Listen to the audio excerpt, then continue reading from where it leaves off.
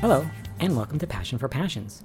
My name is Marcus, and this is my podcast all about the soap opera Passions, which I am deeply in love with. This week's podcast is covering episodes 259 to 261. Rather small number of episodes. But when I get into talking about them, you'll see why it was just such a quick little batch here. So, since last episode, we knew that Prom was coming up. We're finally going to get to see it. So, yes, pretty much all of our characters are now on the boat where Prom 2000 is taking place. We see things kick off with a real bang when Charity has a flashback that looks very old-timey. And it's very clearly referencing Titanic, like the movie Titanic. And of course, I mean, Titanic was based off a real event, but it seems like it's playing off of the Titanic film because, of course, that was a very popular movie in the 90s. And I thought they were just going to kind of do it on the down low reference, but no. Charity says to her friends, I was on the Titanic. Like that this is her past life or something. And I'm like, oh my god, child, what are you doing? I had a big laugh at that. But it was interesting because they mentioned like specific character names, like my name was this, and Miguel's name was something else. And if you look those names up, yes, those are real Titanic people who were confirmed as being on the boat way back when. And I thought that was interesting because I'm like, I don't remember the Titanic movie, if those are like the same characters. I don't think so.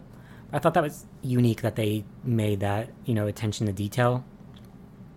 I don't know how this happened, but Reese looks it up and is like, yes, those are real victims from the Titanic. And I'm like, where are you looking this up? You're on a boat. You on a computer on a boat? What's going on here? It has internet access?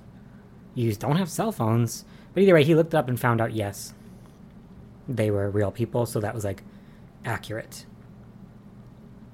So yeah, of course, Ivy's on the boat, and Ethan and Sam are getting into fights pretty much lately, because Ethan's like, I really want you to protect Sheridan. We need more, security.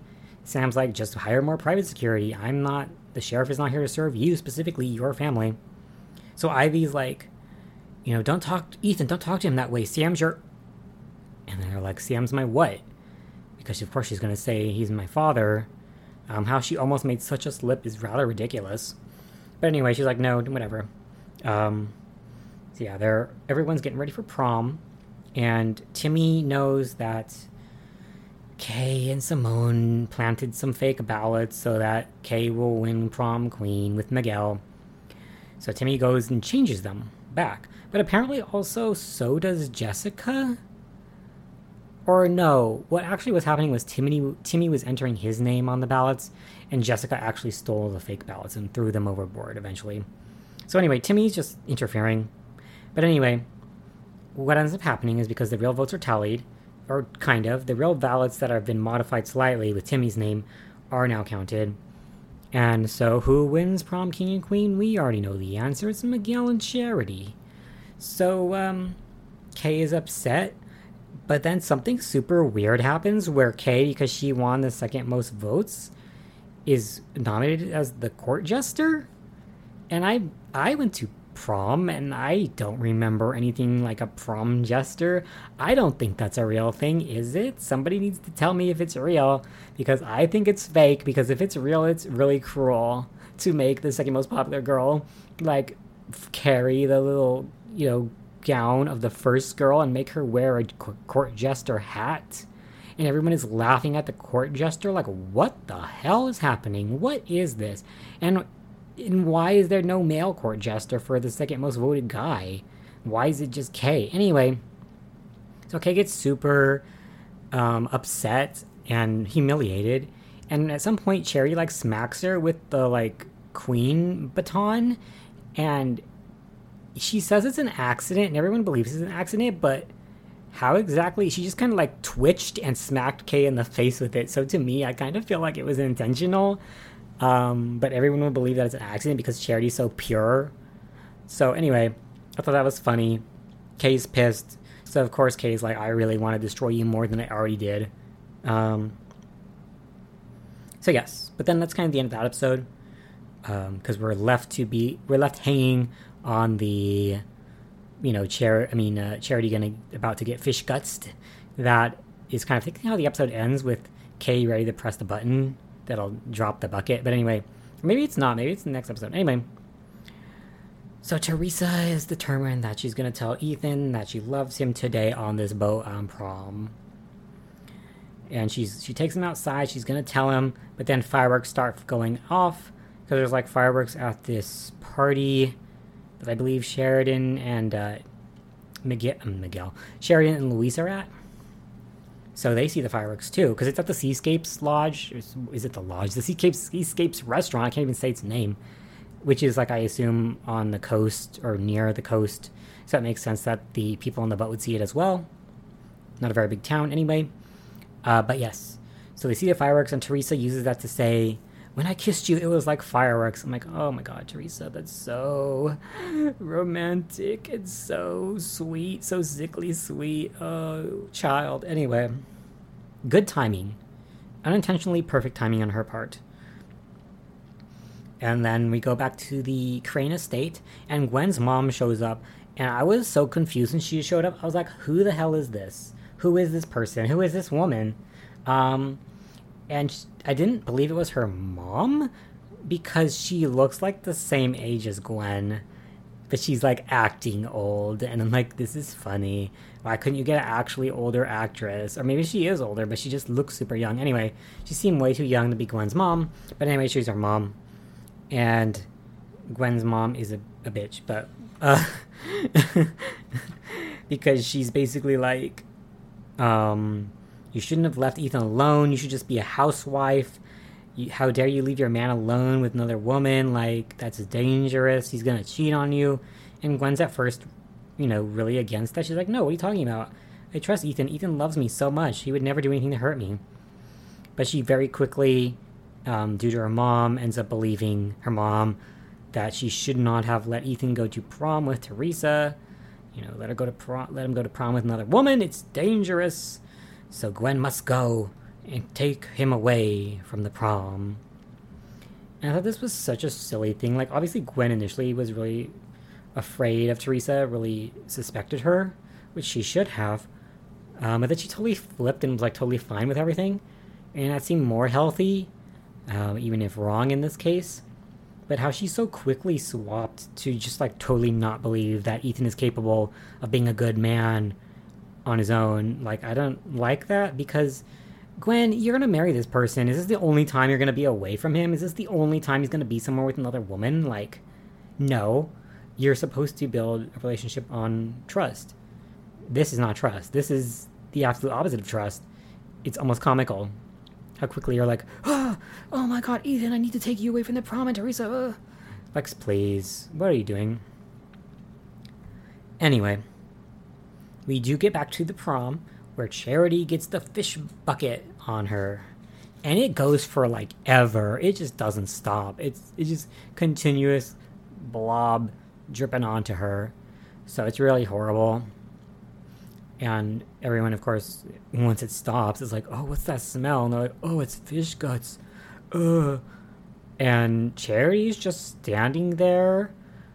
And it's very reminiscent of Carrie in the original movie. It's very reminiscent of that very strange look that is on Carrie's face and her like positioning. Very much the same that Charity is evoking now. So Charity's just like still, completely still. She's not saying anything. She's not looking at anything. She's just there. And it's like, oh, what's going to happen? Something's going to happen. But during this episode, anyway, nothing happens with Charity until the very end of the last episode. So yes, Charity actually gets a talking to by Tabitha, who's like, trying to whisper evil things into her ear. So Charity actually takes a little rowboat and leaves the big boat and goes back to the harbor. Although it's very clearly she's using her powers. Her powers are in control at this point. Because if I remember right, she's not even rowing. She's just in the boat and it's moving, the little rowboat. And so she lands on the deck, or shore. The pier, boat terminology and all this stuff I'm not very familiar with. And she runs into Gwen, and Gwen's like, oh, hey, Charity. But Charity just doesn't respond and just keeps walking. So Gwen's like, Charity, hello. But then she's like, okay.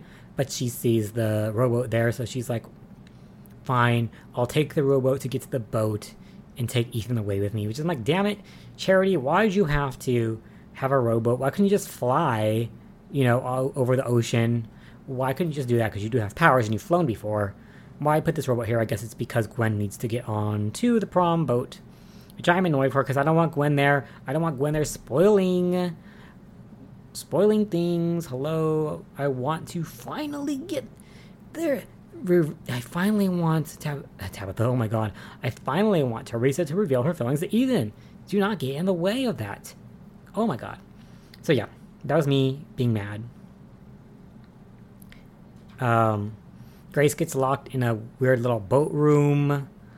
There's all kinds of things going on. Because Ivy's like, I need to do something with Sam, so I'm locking you away, Grace. Drunk Julian is hanging out on the boat. He's extremely drunk.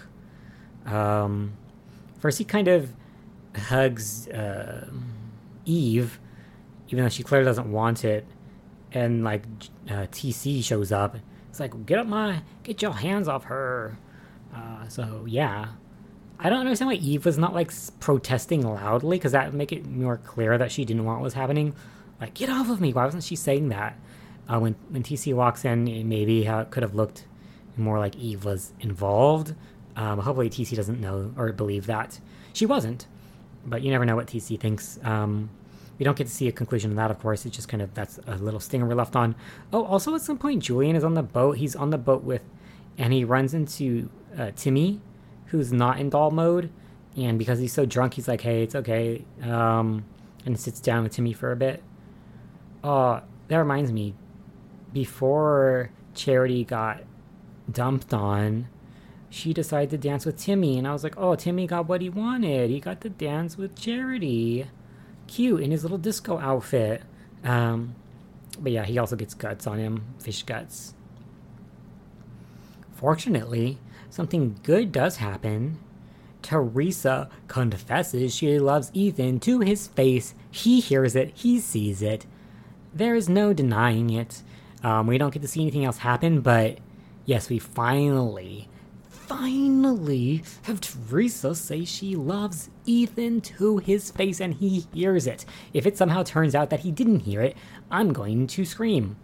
Or if it somehow turns out that he somehow ends up believing, oh, you love me like a friend or something, then I'm also gonna scream, because that is so point blank. You should be understanding at this point. She is in love with you romantically. All of this business. What I feel like will happen next is that, he may want to respond or something, but then something will happen so he won't be able to, and so we're going to be kind of left hanging on the response to Theresa's confession. That's my thought at this point. Because at the very end of this episode, Charity is on the dock, and she, looks at the boat and lifts up her arm, and she says, destroy them all. And there's electricity sparking out of her. So yes, and that's of course suggesting that Charity is going to use her powers to destroy the Prom 2000 boat and everybody on it. Of course, except for her, because she's not on it anymore. So I was like, okay, things are really gonna pop off now. I am excited. And that's why I decided to stop here, because I'm like, oh my god, I need to, dedicate next episode to the destruction of Prom 2000. And obviously that's going to start soon. So I need to stop now and just, get out an episode of whatever is happening at this point beforehand. Of course, this is Passions. Maybe it'll be 5 episodes before the destroy them aspect of the prom comes into play. I certainly hope not. I hope it's sudden and just all over the place and is multiple episodes of disaster, because I love disaster movies. I don't know about anyone else, but I love disaster movies so much. I think they're a lot of fun, when they're just off the wall, just ridiculous, overacted, bad effects or good effects. But I really enjoy that sort of thing. So I'm looking forward to whatever's coming as a result of this. I want to see the destruction. One thing that I think is interesting, though, is Charity's visions have always included Charity on the boat during prom freaking out. So this is like a reversal or a change in that, because she's not on the boat right now. She's on the dock, unless she somehow comes back on the boat later and then is, a part of the drama. I'm not sure. But I think that's interesting, and I'm surprised that that's happening this way. But yeah, I'm really having fun so far, and I'm sure I'm going to have a lot more fun as the destruction takes place or something takes place, because I love it. And I want to see what is going to happen next. And Gwen is apparently going to get on that ill-fated boat, so maybe she'll be killed off. I don't know. Like, that would be a interesting way to end that love triangle. Just kill Gwen. I doubt they would do that, though. I think Gwen is a long-term character, but I don't know.